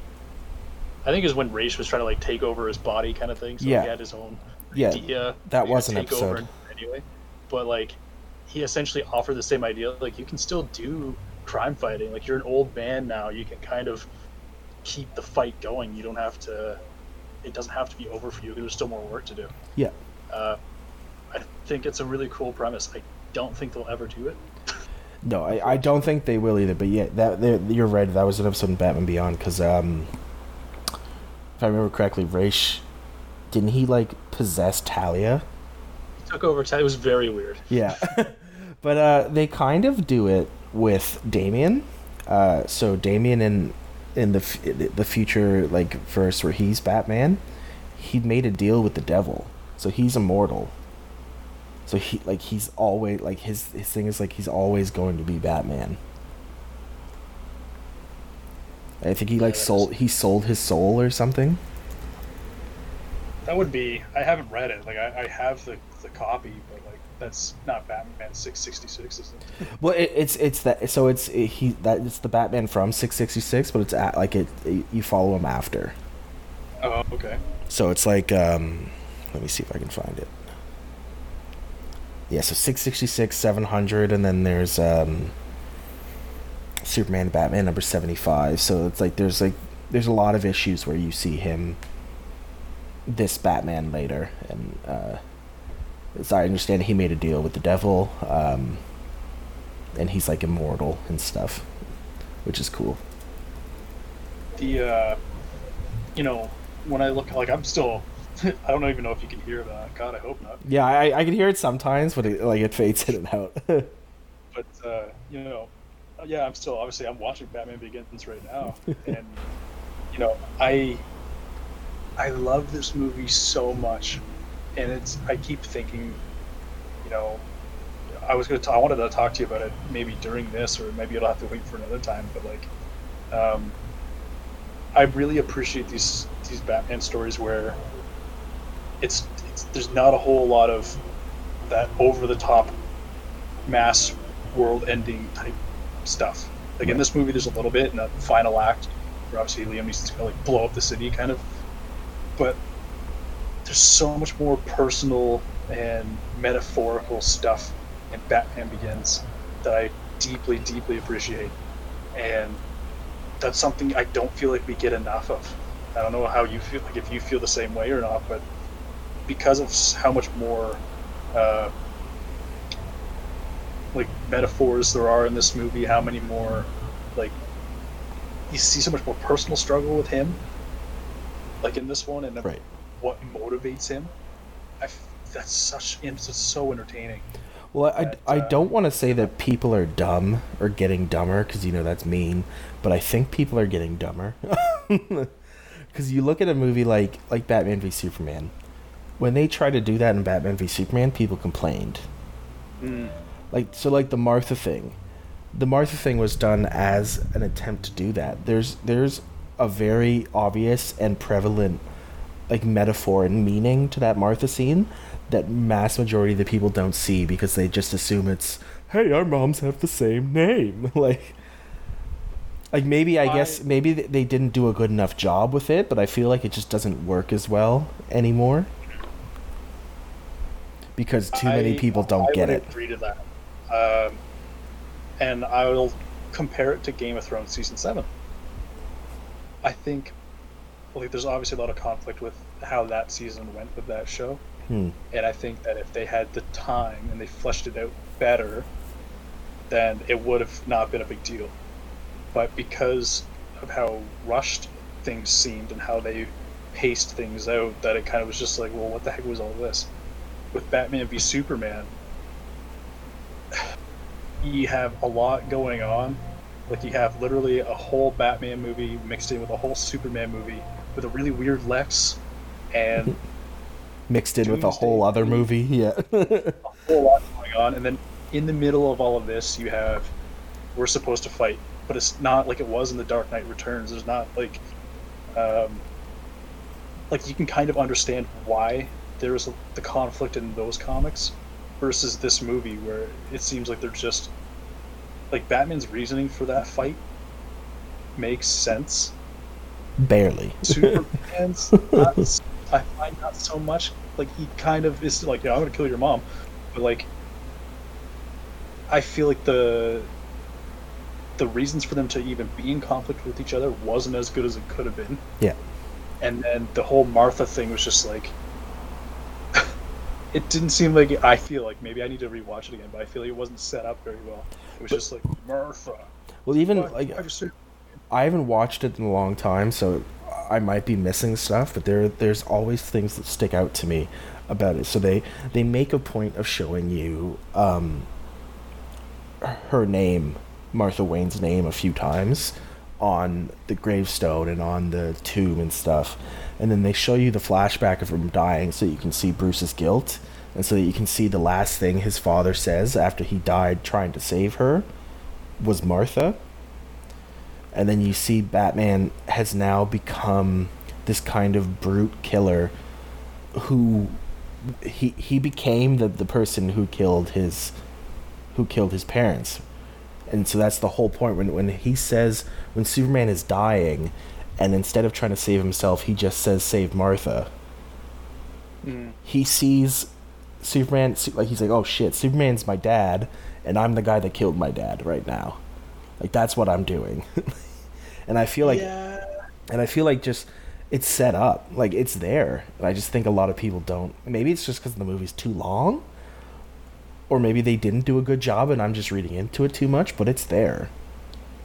Yeah, I mean, like, I'll admit that there's breadcrumbs to it that being there. But I mean, think of it this way: I'm pretty sure when they get into that fight, he's pretty he knows who Clark Kent is. You know, I don't think he does. Pretty sure he does. I don't think he knows who Clark Kent is yet. I'll have to rewatch it. I was pretty sure like he knew. Like, What does it being Martha even matter? You would have known that as soon as you knew. but he didn't. That's why he said, "Who's like?" He's like, "Who's Martha? Why did you say that name?" And it's Lois tells him that it's his mom's name. Like Clark knows that Batman is Bruce, but Bruce doesn't know that Clark's Batman. See, how would that even make sense? How would Superman? Because know he used his powers and he heard him talking to Alfred at the party, I guess. and then he just looked through his mask. But obviously, when they're having that same conversation, you get the sense that Bruce knows who Clark is too. Because at that meeting, it's like that's not very, like that whole conversation. I don't feel like that's how Bruce would talk to somebody if he didn't know who he was in the background. But that I get, again, I could be wrong, but I don't think that's I think he doesn't know, and I think that's his problem. Like, he assumes that he knows who this guy is because, like, you hear him talk about it all the time, or he's like, I've been doing this for 20 something years, and like how many times have I seen this exact same person doing this exact same thing? Like, I don't think he knows. I think he thinks he knows, so he's like, I have to go kill this guy. Yeah, maybe. But I mean, it's either way. Like, it speaks to the fact that, there's a lot going on with that movie, and a lot of those kind of important speeches and motivations for characters are kind of wishy-washy. But like with Batman Begins, I never get the sense of that. Batman's motivation for never using a gun. You get that. Like, a gun killed his parents. 2, he was going to use a gun. And then Rachel's like, your father would be ashamed that you were even thinking about doing this. He throws it away. I hear the score. It's so good. Every single thing throughout the whole movie, even if at times he's a little bit more witty than you'd expect him maybe to be, or more funny, but the whole time everything makes sense. All of his motivations make sense. You actually see a very well-established introduction of him and growth all the way through, and a lot of it, like you said, comes from Rachel Dawes. Yep. She really motivated so much for him, which is really cool. I do think she was a nightmare, but for what she was supposed to do, she definitely got the job done. No, I agree. So yeah, any final thoughts on this one before we hop over to the last movie? No, not really. It's a standout. It's my favorite Batman movie, I think, of all time. Really? Okay. So it's a bit. So yeah, I guess my final thoughts is, as I mentioned at the beginning, it's up there as one of my favorites, and it had the potential to be my favorite of the trilogy. I think The Dark Knight just beats it out, and it's more so just because of Heath Ledger's performance rather than anything else. Mainly because there's a lot of things that detract from that movie. Like, once you take off the blinders, like Maggie Gyllenhaal is just annoying throughout the whole movie. She's a pain. The stuff, the third act also in The Dark Knight is not great. Like, it also kind of dips. Mostly when Two-Face comes into it. Like, it's not the best. But this next movie is quite possibly my favorite Batman movie of all time, which is funny because it's an animated one. But Batman Under the Red Hood. This movie came out in 2010. It's based obviously on the Under the Hood story arc by Judd Winnick, which saw the return of Jason Todd as the Red Hood. For those who don't know, because I know most people don't even know that there's more than one Robin. Jason Todd was the second Robin of Batman after Dick Grayson. Dick left. I don't know if he'd become Nightwing already and then Batman got a new Robin, or if he had just left. But he left and Jason came in, and he was not very popular because early on he was essentially just a redheaded copy of Dick. And they fixed his origin I think in like 1985 or 1986. But yeah, he wasn't popular. So in in 1988, DC made a poll to determine whether Jason lived or died, and the vote ultimately was for Jason to die, and we got that death in the story arc of Death in the Family. It was later revealed that the vote was kind of rigged. Someone had set up their computer to call every few minutes and vote for Jason to die, and they estimate that had counted for hundreds of thousands of votes. They're not sure exactly how much, or if they didn't report it, but it likely skewed it. But anyways, it happened. Jason gets killed in the comics by the Joker, who beats him to death with a crowbar pretty much, and then he blows up the building that he's in, and he kills him. And there's two different versions of how he comes back to life. The first is kind of stupid, and in that one, it's there's a character called Superboy Prime. So Superboy Prime is a version of Superman from a different Earth, not Superboy, but Superman, and he became a bad guy, and during like Crisis on Infinite Earths and stuff, and they locked him into like this dimensional prison or something. Anyway, he punched a hole out of the prison, and it caused like a rip in the space-time continuum and all that shit. And something happened, and it caused changes in the world. One of which was Jason Todd coming back to life. So he woke up in his grave, and he like dug himself out and stuff. The other more accepted one is the one we see in this movie. Is that Jason was revived with the Lazarus Pit by Talia al Ghul, and in the movie, Raish does it. And you get to see most of his backstory in the comic series Red Hood: The Lost Days, where you see him essentially becoming a killer, and he's learning how to be the Red Hood. And we find out in that not only did Bruce not kill the Joker after the Joker killed him, but that also Bruce had replaced him as Robin. He got a new Robin, Tim Drake, so this leads him to his plan to being the Red Hood in the comics. This movie does it a bit differently in that Tim Drake is not at all present. After Jason died in this movie, Bruce didn't get a new Robin. Also, Barbara Gordon doesn't seem to exist because what the Joker did to Barbara is a big part of Jason's argument in the comics, and then, if I remember correctly, she's never mentioned in this movie at all. There's a throwaway line. Is there? Okay. Her. Yeah, it's just like all the people he's crippled. Okay. That might have been okay. To her. Okay. But yeah, so the story is pretty much the same though for the most part, like in its beats. But yeah, this movie's cast is for the most part really good. Jensen Ackles of Supernatural fame plays Jason Todd beautifully. Matt would know, but if you've ever watched Supernatural, you know he has like gruff, aggressive sadness down pat. Neil Patrick Harris is in it briefly as Dick Grayson / Nightwing, and he's enjoyable and witty. And then we got. It actually blew my mind. I can't remember what I saw. Like I was just watching this like 2 days ago, and I saw Neil Patrick Harris's name come across like the intro. I'm like, what? NPH is this?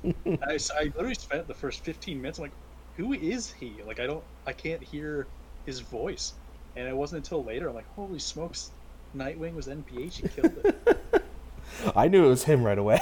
I was like, oh, that's obviously Neil Patrick Harris. I didn't hear it at all. I was just waiting to hear what's his name from How I Met Your Mother. I was just like waiting for a random like legendary or something thrown in there. Yeah, but he's not in it very much. He's in it for like 15 minutes or so. But Bruce Greenwood plays Batman, who I don't really know from much stuff. I only know him from the Star Trek movies, the new ones. He plays Captain Pike. He's not my favorite of like the voice Batmans. He's definitely not the worst though. He's like serviceable, and like he's particularly good when like he's angry. I don't know how you feel about him. It's really hard to say because for me, anytime I watch it's kind of depressing, but like anytime I watch any sort of animated Batman anything, it's gotta be Kevin Conroy. Anyone else, I'm just like, I don't care. Yeah. Everyone stop talking. That's kind of like, I mean, for what he was, I thought he did a well enough job. Yeah. There are certain times I actually have, like obviously I never recognized Neil Patrick Harris's voice as Nightwing. I thought he was good. I enjoyed his charm that he brought to it. Batman, well, obviously it's not my favorite voice actor for the role. I mean, obviously Kevin Conroy can't do everything, and he did a good enough job for what it was. Yeah. Jensen Ackles, and you're not gonna like me saying it. I have this problem when I watch this movie and I hear his voice, and I'm not a fan. How? I'm not a fan. I don't know why. Like, it's weird. I listen to him and I'm like, his voice. I hear Dean Winchester. It's all I hear when I'm watching this movie, and I'm like looking at the Red Hood model, like the animated model there, and I'm like, his voice doesn't quite fit with what I should be seeing here. And it's weird. It's a weird thing that's really disconnects with me. I think for what he's given to do, I think he does a good job. No different than than Batman, but it's just really off-putting for me. I can't put my finger on it. I don't know if it's all because of my time watching Supernatural and just hearing Dean Winchester's voice, or if it's literally an animation problem. Like, his voice is too strong for what I think that character should sound like. It's weird, and I know it's not the best answer from me for you. No, that's fine. Like, I was just, while you were saying that, I was thinking maybe it's just because I've seen him in more stuff. Like, I watched, like, I knew it was him in Smallville before I knew him as Dean. Like, Yeah, same here. I watched him in Dark Angel before I knew him as Dean. Like, I remember seeing him in Dawson's Creek. Like, in the most part of my brain, he is Dean, but, like, I also know that Jensen Ackles, when he talks normally, he doesn't sound like Dean. He sounds more like Jason Todd, like how his voice sounds in this. Like, he gruffs his voice up, especially in the later seasons of Supernatural, for Dean. Like, he doesn't really talk like that. Well, and I mean, here's the thing too: is like, I don't know if, like, I haven't watched Supernatural. Like, I haven't really like been actively keeping up with it in a while. Like, I just tune into certain things from time to time, so I can't even really say that it's specific to the fact that all I see and hear is Dean Winchester, right? Like, I almost feel like that's part of it. Like, look at him. Look at this picture I just sent you. Look at him on Discord. My phone? No, on Discord. Yeah. Let's see here. He looks so good. I know. He looks so great. Like, he does look good, but I think it's got to be the model. Like, the animation or something just doesn't suit his voice, I think. But I mean, I'm not going to deny. I think he does a good job. Yeah, fair enough. For what he's supposed to do, right? Because that is one of the things that Jensen Ackles has always done a good job, is delivering emotional stuff. And obviously, Jason Todd in this movie has a lot of emotional things to say. So he's a great choice in that regard. I just think it maybe is more of an animation or some subconscious mental thing for me. But other than that, I thought the voice acting was really good. Yeah, fair enough. I was a little off. Yeah, that's who I was supposed to mention. John DiMaggio. I'm about to sneeze. Oh, nope. Okay, it went away. Did it go away? All right. John DiMaggio plays the Joker. I think he has a great Joker laugh, but that's about it. I don't like his voice for the Joker. I think it's too deep. And it's not to say like he's a bad actor. So I guess it's kind of like what you were saying for Jensen, is I just don't think he's a good fit for the role. Like, he doesn't fit how I've always viewed the Joker, and even how the Joker model looks. It just doesn't, they don't mesh. Like, the only thing that really works for me with the Joker is the laugh, and the rest of it is like... Yeah, it kind of, like, obviously we've more recently been looking at the three Jokers, and you get some very different portrayals of the character in that storyline. And I feel like John DiMaggio's voice as Joker matches a very criminal-focused Joker, a more serious kind of character. Right. But the animation and design for the one in Under the Red Hood, he's kind of like the typical Joker that we've had over the last few years. He's still kind of like insane. He's kind of like a little bit more goofy, throwing out the jokes. Yeah. But if they went like a very serious criminal type Joker, his voice would have been perfect for it. Yeah, especially like even in the dialogue. Like I think all they had to do was change the dialogue and make him a little bit more sinister, and he would have fit perfect. But they went for the clown. Hey, you got to get that Dark Knight clown insanity in there, otherwise it doesn't count. But didn't this movie come? I'm trying to remember when The Dark Knight actually came out. Well, Under the Red Hood came out in 2010, and I'm pretty sure 2008 for The Dark Knight. Okay. Yeah. Because I was gonna say Under the Red Hood. Like, I wonder when they began production though, because animated movies take a long time. I mean, I can't imagine. Actually, it probably says it on their IMDb or Wikipedia page. I'm not seeing it But on Wikipedia. I'm sure the voice work wouldn't have taken too long. No, but I mean, they probably would have written the script and animated it and stuff. Oh, okay. When did it begin probably. production? Not the release date. Anyway, the only other really like main or other roles that like come up is Jason Isaacs, who I know as Lucius Malfoy. So cool. Plays Ra's al Ghul. He's quite good. He's also not in it a lot. But yeah, the rest of the cast doesn't really matter because they don't really do much of anything. No, I appreciated Jason Isaacs as Ra's. I thought it was really cool. You know, he definitely has that kind of snarly, sophisticated sound to him, and I really appreciate that. Like you get, like I saw it a lot more in obviously the Harry Potter, where you see, you know, that kind of pedigree that he kind of displays, but then you can see, you know, ultimately still a bit of a bad guy. Yeah. In this movie, I appreciated. He kind of still brings that. He seems more an ally, I find, in this movie, because clearly he talks about how once the mishap with Jason happened, he kind of just was like, okay, I screwed up. I'm not gonna do this ever again, which I found didn't even make sense anyway. Like, you're 600 years old, you've been doing this for how long? Yeah. Just because one kid died, you're just like, oh, can't mess with Batman anymore. I made a boo-boo. Yeah, it's weird. Which is why, like, I always found it made more sense when Talia was the one who brought him back, because she's like, I see how much pain my beloved is in. I'm gonna like return his son to him, like, kind of thing. Yeah.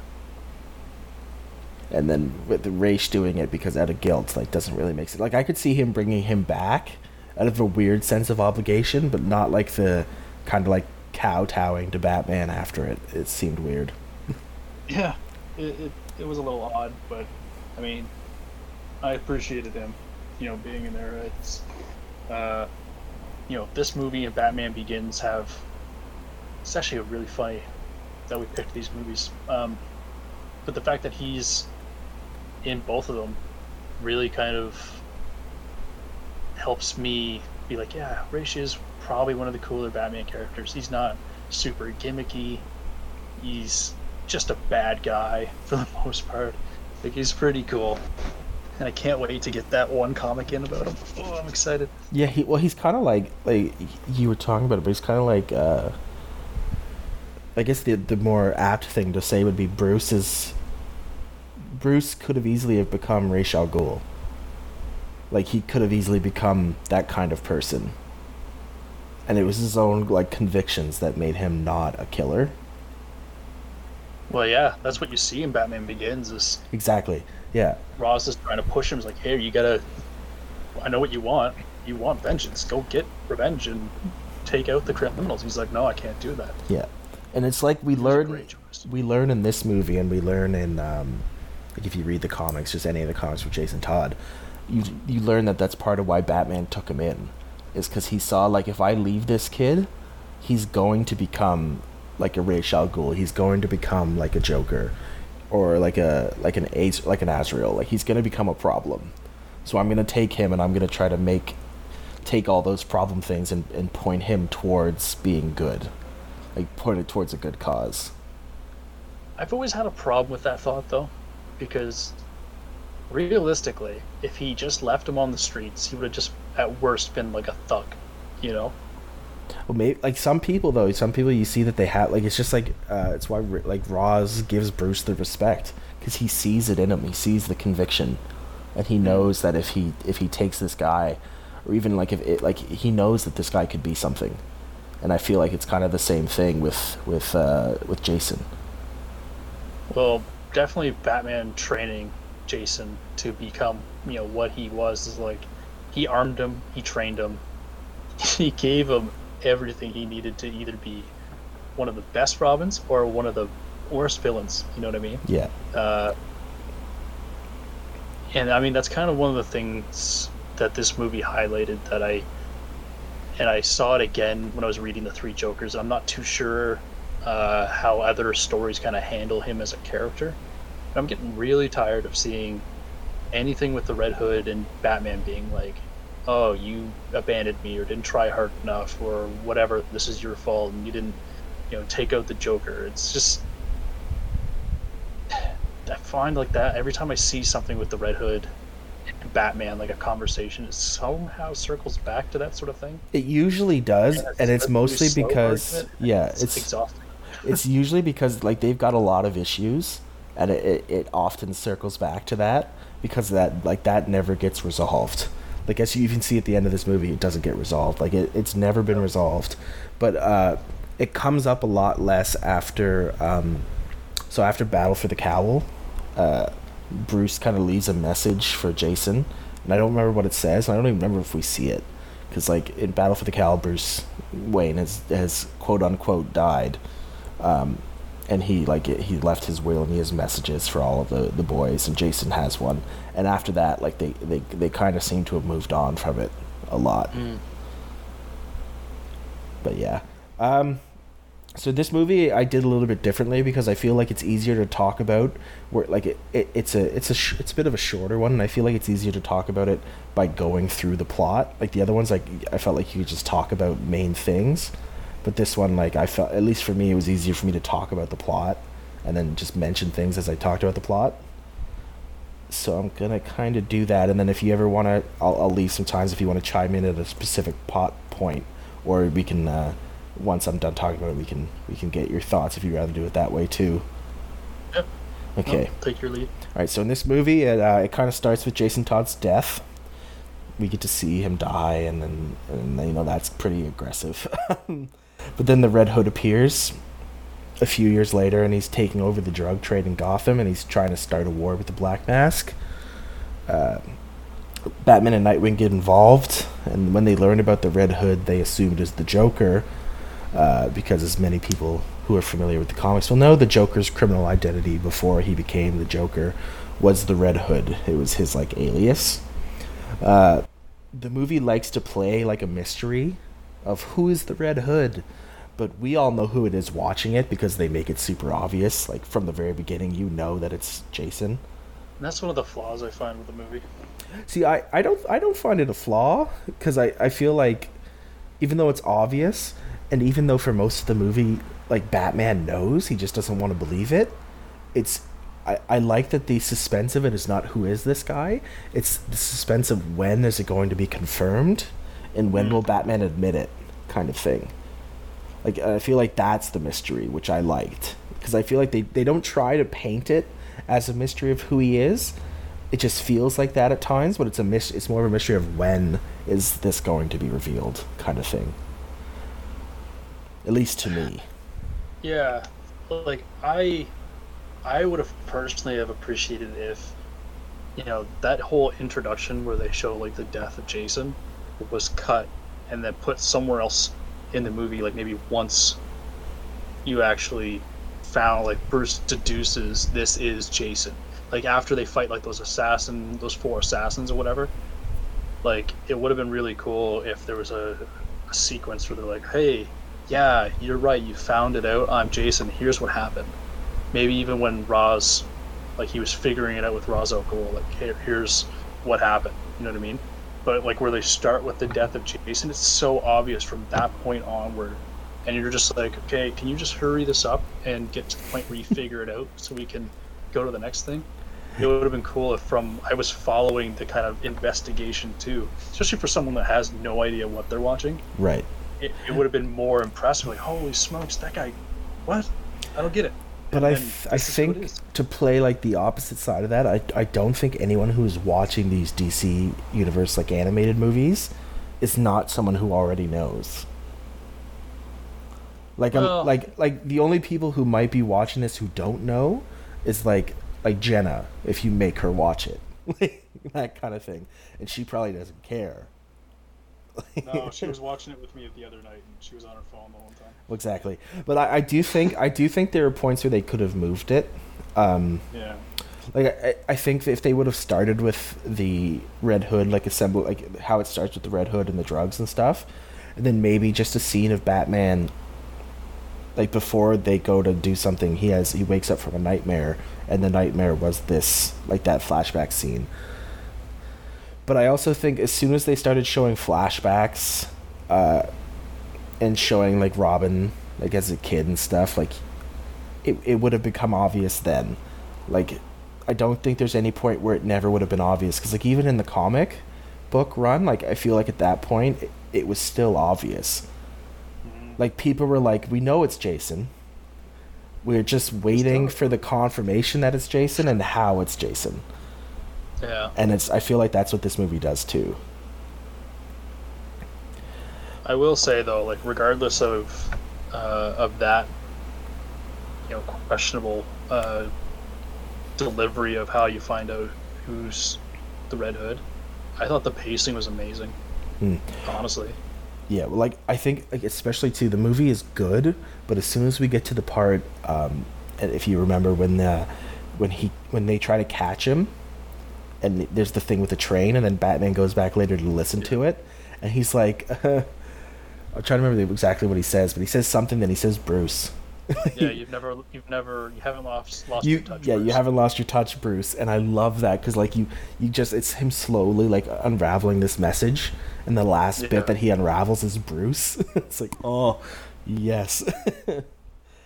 But yeah, so Jason says he's doing this because he realized that being part of the crime, like running it and making sure everything's going the way that it's supposed to, is kind of the only way to be the Batman that Gotham needs, because like his reasoning is that you'll never be able to get rid of the crime, but if you run it and you make sure, like his thing is like no drugs to kids and no drugs at schools and stuff, like if he has these rules and he's in charge and he stops anyone who steps out of line, that's how he saves Gotham.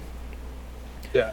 I don't know if that's like if that was a real reason or something he made up, because then we later learn that he started the war with the Black Mask so that the Black Mask would be desperate enough to deal with him to break the Joker out of Arkham Asylum so that the Joker could kill the Red Hood, as Jason knew he couldn't get easily to the Joker like in Arkham, even though it seems really easy to escape from there.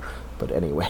Yeah, I was going to say, like, if he really wanted to do, a couple thugs got in there to break him out, I'm sure Jason probably could have done it. Right. So I feel like it's a bit of both. Like I feel like there's some truth to the first thing he said, but like that the Joker was obviously his first plan there. What do you think on that one? I think it's probably, like you said, it's a little bit of both. I think ultimately the big point is, why won't you do this thing? Why won't you take out the Joker that's doing all of these awful things? And him managing the crime and his justification being like, look, you can't just eliminate crime, you have to control it, you have to do certain things that you're not doing now, but it will ultimately be better.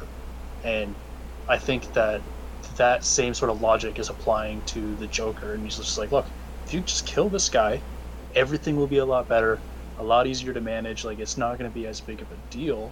So I think he shares the same logic between the 2 points. He ultimately sees things differently than Batman.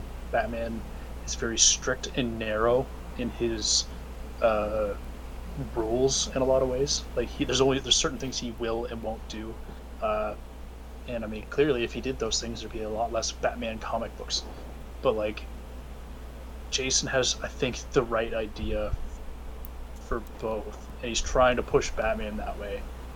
And I think that's they're shared. I guess to answer your point, Yeah. I think it's a shared logic there. Yeah, I think I agree. But yeah, so once the Black Mask breaks Joker out of prison, Jason pretty much just takes him, and he beats him with the crowbar for a bit in return, gets some nice little vengeance, and he lures Batman to Crime Alley for like their final confrontation, which I think is really good. My only nitpick about it, and it's one of my least favorite parts of the movie, because it's a really small thing, so it's weird. When Jason takes off the Red Hood mask, finally, he's wearing a Robin Domino mask under it. Yeah. For some reason, and I really don't know why. Like, they did that in the comic, so when he takes it off in the comic, he's also wearing that. But in the comic, it's supposed to be a dig at Batman, because he had been leaving his domino mask places to, like, taunt him during the mystery. Like, there's one point, if I remember correctly, where he leaves it in the passenger seat of the Batmobile. And, like, Bruce is like, what the heck? Like, because he knows that Tim uses a different mask, so he knows it's not Tim's. Like, so he's like, why? Who put this here? But anyways, it's weird that it's there. I feel like it was a weird inclusion, and it just... I'm guessing it was also probably for sake of animation, because it's easier to draw a domino mask than it is to draw most of a face. But I could see that. I think it would have been really beneficial. They showed that one scene when they brought Jason back to life. He's like ripping off the bandages. His face looks really deformed and scarred to some extent. They should have just had that underneath the mask. where he had like the damage. Yeah, like his face was all like scarred up on one side and like ripply looking. It would have been cool. It's like as soon as he took off the mask, like yeah, there wasn't a domino mask there. It was like, hey, here's my scarred, broken face that happened when you failed me. I Yeah. have to live with this. But I think the Lazarus Pit, like the reason for that going away, I think is just because the Lazarus Pit finished healing him. I mean, that's one answer, I guess. But yeah, I agree. My kitty just came and sat with me. But yeah, so anyways, Jason says that he did all this. He prepared all this to make Bruce choose. Because he couldn't believe that after everything the Joker had done, killing all these people, and then you mentioned the line about crippling, and then the fact that he killed Jason, and he says the line that he took me from you, which I felt was like really powerful, because Bruce always seems to call Jason a soldier, but like for Jason, like Bruce was his dad, like, so it was, anyways, it was emotional. And he gives Batman a gun, and he says essentially, you kill me or I kill him being the Joker. It's the exact same thing we see in Daredevil season 2 episode 3 with the Punisher. The Punisher does the exact same thing where he's like, you shoot me or I'm gonna shoot this random guy. Bruce, of course, does not take well to this ultimatum, and he ultimately chooses neither. And so Jason like kind of blows up the building, and he gets away, and Batman takes Joker back into custody. In my opinion, it's a fairly unsatisfying ending to an incredible movie, but I think it's up there as one of the best Batman movies. And I think if someone's a Batman fan at all and they've not seen it, they should watch this. I definitely agree. It doesn't. You don't leave very satisfied. You know, you don't get. I mean, you can kind of make the argument that he was going to save Jason and leave the Joker to die, but I mean, the Joker clearly didn't die. Jason got away. There's really no resolution to any of it, and it's one of those things that the more I like look at a lot of these Batman movies and stories, the lack of resolution to a lot of things is starting to get annoying. Yeah. I really wish they would do more isolated, and I mean that's a lot of the rumors right now, I guess, is that like with DC Black Label Comics and the end of like the next Crisis event maybe going away and Future State coming out, maybe DC's going to transition to more like isolated stories in a way, so you can have a lot of like crazy storylines coming out where no one's concerned about like, oh, we can't kill the Joker because what's Batman without the Joker? Yeah, or something like that. There's more room for resolution in a lot of storylines and being able to do different things, like radical different things. I agree. And unfortunately, this movie, to me, it's really cool that we see, like, oh, yeah, cool, Jason's alive, but that's really it. Ultimately, that's really all you're getting out of this in terms of the story, Yeah. as far as I'm concerned. And it's too bad that you couldn't do some sort of big deliverance. But I guess they have the new Death in the Family movie with the choices, so Yeah. you could ultimately, like, Jason kills the Joker, done deal. I hear that wasn't very good though. And I hear people were unsatisfied with the choices because it was still like ultimately led to the same place for the most part.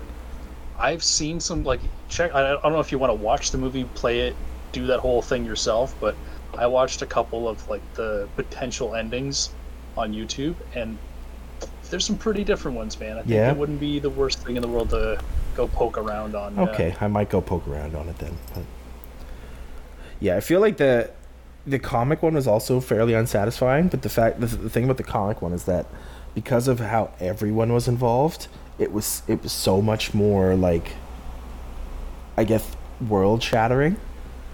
Like Tim was affected by Jason coming back, Dick was affected by Jason coming back, Barbara was affected by Jason coming back. Like it was felt further than just Bruce. Yeah. And then, but in this, it just feels like it's only affected by Bruce. But then he later, like at the very end of the movie, he pretty much says this changes nothing, and he goes about his business. Like okay. Like, that's what I say. There's really not a whole lot of resolution. I do really appreciate, like you talked about, like, it being emotional. Like, there's emotional scenes when Jason's kind of like putting it all out there to Batman when he's got the Joker in hand. And for me, I found that scene kind of whiny, as weird as that sounds in a lot of ways. It sounded a little whiny. I'm like, this is a grown man. He's complaining. He's like, his girlfriend just broke up with him or something. And it wasn't until, like, the end of the movie where you actually see Bruce, like, I don't know if he was getting ready to go or something like that for a mission. He's drinking his coffee, and then you see little Jason Todd jumping out and spooking Alfred and then jumping onto the Batmobile. Like, talking about how, like, that was the best day ever. Like, the best day of his life is becoming Robin. Yeah. That scene for me was the emotional part of the movie. Like, this character, you know, Batman picked him up off the streets. He became Robin. He loved it, and he had anger issues and stuff like that. But he ultimately loved the life. Yeah. And then he died, and then, you know, you don't know. I guess you can assume he got away somehow, but there really wasn't any sort of resolution for him, and it's kind of depressing that way. But Yeah. it was a very good ending as far as I'm concerned. I'm getting emotional just even to hear you talk about it. Like, yeah, like that's the thing about Jason a lot of people ignore, and I like that he's becoming more prominent so that people know this. But like, he, especially when they gave him his second origin, like he loved being Robin. He loved it more than anything. Like, he loved being Batman's sidekick. He loved fighting crime. He loved, like, feeling like he was making a difference, because he, like, if I remember correctly, both his parents were either criminals or, like, drug addicts, and, like, his mom abandoned him and his dad died or something. So, like, the only thing he knew was living on the street, and then after that, the only thing he knew was being Robin. Yeah. And then everything that he learned from Batman was that, like, we don't stand for crime, like, we stop this, like. And then he dies, and he learns that, at least it's not true, because, like, we later learn that it's not true, but in his eyes, he learns that not only was he not important because he's easily replaced, but that he wasn't important because Batman didn't do anything. Yeah. He just left the Joker and kept on going as he always did. So it's like, you took away everything, that the only thing that mattered to this kid gets taken away from him because he dies, and then he comes back and it's all gone. Like, it's good stuff. I wanted to touch back on this earlier. Is you mentioned how obviously there was the vote, right, to decide if Jason was going to live or die, and apparently like the vote was rigged or something. Tell like with you having more experience than me with comic books and how Batman's story has progressed over the years, how different do you think Batman's continuity and story and character would be if Jason didn't die? Because the more I keep looking at like comics to buy for grading and stories that I'm watching, so many things are tied to that failure in a lot of ways. And there's so many important storylines that I'm looking to buy that have some sort of connection to Jason and Jason's revival and the impact of that. If that didn't happen, do you think, like, where do you think that story would really be now? Would it be anywhere near what it is? It's really hard to say. I feel like the obvious answer would be to say yes, like it, or to say no. I guess things would be very different. Like, but so I was gonna say, like in the Dark Knight Returns, I mentioned earlier that he does in the Dark Knight Returns. It's a Batman who retired after Jason Todd died, right? The thing is, I don't know if they specifically say, because they do say it, but the thing is that came out before Death in the Family. It did. Yeah, so he was much older. So when Jason Todd died in Dark Knight Returns, he was 40. Batman was 45. So he was significantly older and stuff. So but he died in a different way. So I was going to say like we wouldn't get stories like The Dark Knight Returns, but we got that anyways beforehand. So I guess not much would have changed. Like all the major storylines that came like after Jason's death could have been changed to where like if he was still alive. But what's interesting is because what kind of significant stories has there really been where, because Jason would have eventually, I'm assuming, would have kind of just been a Dick clone, essentially, is how it would have eventually became it would have translated to him just being a Dick clone in some form. Well, he was already aggressive before, so I could have, like, even if he hadn't died, I could have seen him becoming a villain or becoming like a kind of anti-hero character regardless. But it's like it's hard to say, like it's hard to look back and say in that regard, like it would have been a longer time, I think, before we got another Robin. So like it would have been even longer before a character like Tim Drake came along, or whoever the new or third Robin would have been in that instance. But ultimately, I don't think it would have much changed Batman, because while the failure was a big thing, it also kind of went away after a time. Kind of didn't really matter in a lot of ways. Like he's still a grumpy old man. Yeah, well, like because like other things became more prominent, like in Nightfall. After Nightfall, it was more, I have to keep doing this because no one's ready to take over, because he saw the failure of trying to pass it on to someone else and like that kind of thing. Back issues. Yeah, so it's hard. It's hard to say. I think it just, in the universe we live in, I think it's better off for it having happened that way, because we got some really good stories out of it. But it's, it's hard to say how it would have gone in any other way. Like, because I know the TV show Titans, which is, it's actually like surprisingly entertaining, especially the second season's really good. In the third season, Jason Todd's going to be the Red Hood without like dying. He's just going to go from being like an aggressive Robin into being the Red Hood. And I don't know how they're going to do it. But he's not died. So like, unless they kill him in between seasons and bring him back. Oh, they'll probably do like I don't know, the Joker beat him up really bad, and then he got beaten up really bad by Deathstroke and like dropped off a building, okay. But he was saved by Superboy. So like they started planting the seeds that you could see how he's going to become the Red Hood without it. But like, I guess that kind of points out even if he had lived, it was possible for them to go very much in this way, I guess. It's definitely an interesting idea, or interesting thing to think about, because, definitely watching this last movie, it really kind of hit home for me, just because of all the time reading the Three Jokers comics, and heck, I even think of the Batman Arkham Knight game. Yeah. It had the same sort of whininess to the story as well. And I'm like, I wonder, like, significantly, if anything would have really happened if that didn't happen to Jason, if that wasn't a part of the story.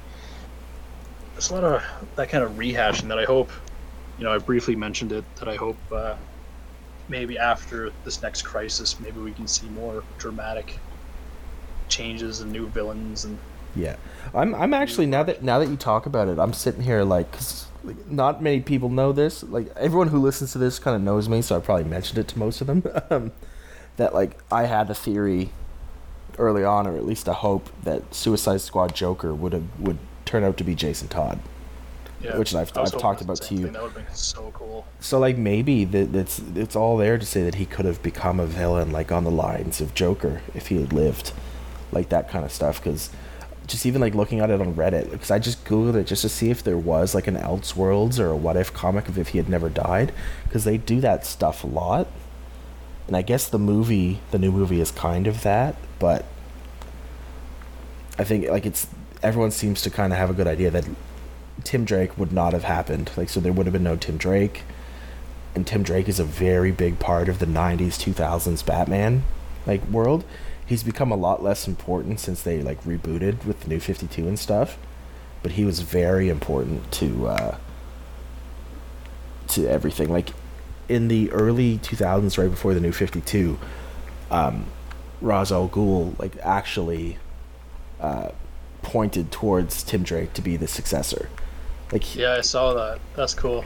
Because like if anyone reads or hasn't read it, Ra's al Ghul calls Batman the detective, and he has not called anyone else the detective until Tim Drake, and he calls Tim Drake the detective now. Like, not anymore because it's been rebooted, but near the end of the main continuity before the New 52, Tim Drake had kind of been pointing in that direction. Not that he was going to become Batman, but he was more like the spiritual successor, which I really liked. I'm pretty sure Batman even says something along the lines of how Tim is kind of the best choice to replace him. I don't know if that's true. I feel like I've said or read something somewhere that suggested that Bruce always kind of, as he's kind of grown and developed, like, Dick was kind of, he needed to become Robin to get through his thing, but then he grew up and did his own thing. Jason obviously died, and it was too violent for the role, but like Tim had a love for it, I guess. Yeah, a certain sort of love for it. I think Tim, like at the time the battle for the Cowl took place, I think Tim was just too young. And then, but like if they had continued in that main continuity and like everyone had grown up a little longer, I think Tim would be the best choice. Because like, Dick doesn't need it. Dick can do just as much good as Nightwing. Yeah. But Tim could be like a brighter Batman, if that makes sense. He's definitely way funnier. Yeah. That was one of the great things I did pick up on when I was reading Black Mirror. Obviously, Dick is really funny, but I think there's this one brief scene where they're looking at some thugs, and then I don't know if it was Tim or if it was Dick, but one was like, "Oh, be careful! They're wearing sunglasses at night." I'm like, that's awesome. Yeah. No, Tim's a great character, and I remember from during the Teen Titans, the best Teen Titans run, in my opinion, is the run where it's the main like trio is Tim Drake, Robin, Connor Kent, Superboy, and Bart Allen, Kid Flash. And there's like an arc where like a version of them from a future timeline come, and they learn that they've kind of become villains, but they're like he's Batman, like Connor's Superman and stuff, and it's really good. Like it's very very good. But there are some versions where he does become Batman, so I could see it. So like I guess I would miss him a lot if they took him away. I mean, it's one of those things where it's definitely interesting to wonder where the story would have gone, or if it would have actually changed a whole lot. I guess long term. But it's like it's crazy though how often he's ignored. Like Tim. yeah, Tim, because like a lot of people thought he wasn't going to be in Gotham Knights. They have now said that he is the Robin in Gotham Knights, so not Damian. But like, I don't think Tim's at all in Injustice. He's in Young Justice, but barely. Like, it's mostly Dick they follow. When they made the animated series, they called the character Tim, but it's essentially Jason, because like it's Jason's background and stuff. Like, Tim has the unfortunate case of being like, obviously Dick is the first Robin who becomes Nightwing. Like that's big standout stuff. Jason's obviously the Robin that died and then came back and became like the anti-hero. Tim is just kind of like there. Even when you look at Damian, like Damian's Bruce's actual kid who was trained by assassins. Like his story, like those characters' stories are so much more than Tim's. I know Tim like, you know, goes on to become like the Red Robin and everything, but like I can't see there being a whole lot about him that stands out as huge. but I feel like so like my issues in on that is, and it's kind of similar to how a lot of people like to view Spider-Man. So I'll preface this by saying, for like, you know how a lot of people when they talk about Spider-Man, when they like complain that Tobey Maguire was too old and that Andrew Garfield was too old and that Spider-Man has to be in high school. Well, unless you're in your 40s or 50s, as someone who's like, if you've read comic books or followed Spider-Man media, unless you're in your 40 and 50s, you've never seen Spider-Man in high school. He's always been an adult. When we had the Spider-Man cartoon, he was in university or he had his job, he was an adult. In all the games, he was an adult. In the comics at the time, for the entire time that we have been alive, he has been an adult. Like, and it's just kind of like that with Robin. It's like, unless you are born in the late 70s or earlier, and if you've read Batman, Tim Drake is your Robin. He has always been Robin. From 1989 until 2007, I think, he has been Robin. 2009, excuse me. So for like the entire time I read comics, he was Robin. Like, yeah, but see, that's only true to comics, right? Like, yeah, and that's what I mean, that he doesn't get his respect. Like, it's always Dick. Yeah, and he doesn't get his respect. So it's like, that's why I was so happy, like when I was playing Arkham Knight, or not Arkham City, and he's the Robin. I'm like, yes, yeah. good. It's funny. I think, you know, I've talked about me having quite a bit of like love for Batman stuff. Even when I'm thinking back, like the only times Tim really came to mind was like maybe some stuff from the Batman animated series, Return of the Joker, which is very off what you would expect for like story anyway. And then Arkham City, I believe. I don't even think he was in Arkham Asylum. Like there wasn't a whole lot that talks about Tim. Yep, that's it. Like it's literally it. It's he is in so he's in the new Batman Adventures, so which is the sequel to the Batman animated series. And he's the Robin in that, but he is essentially, like I mentioned, he's essentially Jason Todd. He just has the name Tim Drake. And he's in... Why do you think they would go that way? They decided to amalgamate them. Like, they chose, instead of bringing in Jason and killing him, they were just going to take parts of Jason and parts of Tim and put them together. And then kill Tim at some point. Well, he's still alive. He just got jokered. Yeah, he got jokered pretty good. I love that movie. Oh, it's incredible. That's one of my favorite movies too. Yeah, it's incredible. But yeah, so Tim, he's only in that. But if anyone ever watched like the Superman animated series or the Justice League cartoon, any Robin you saw in those was Tim. It's It's really the downside of every character going by the superhero name and not the real one. Yeah. It was just Robin, get over here. Robin, go away. Yeah, so he's been done dirty. That's all. Man.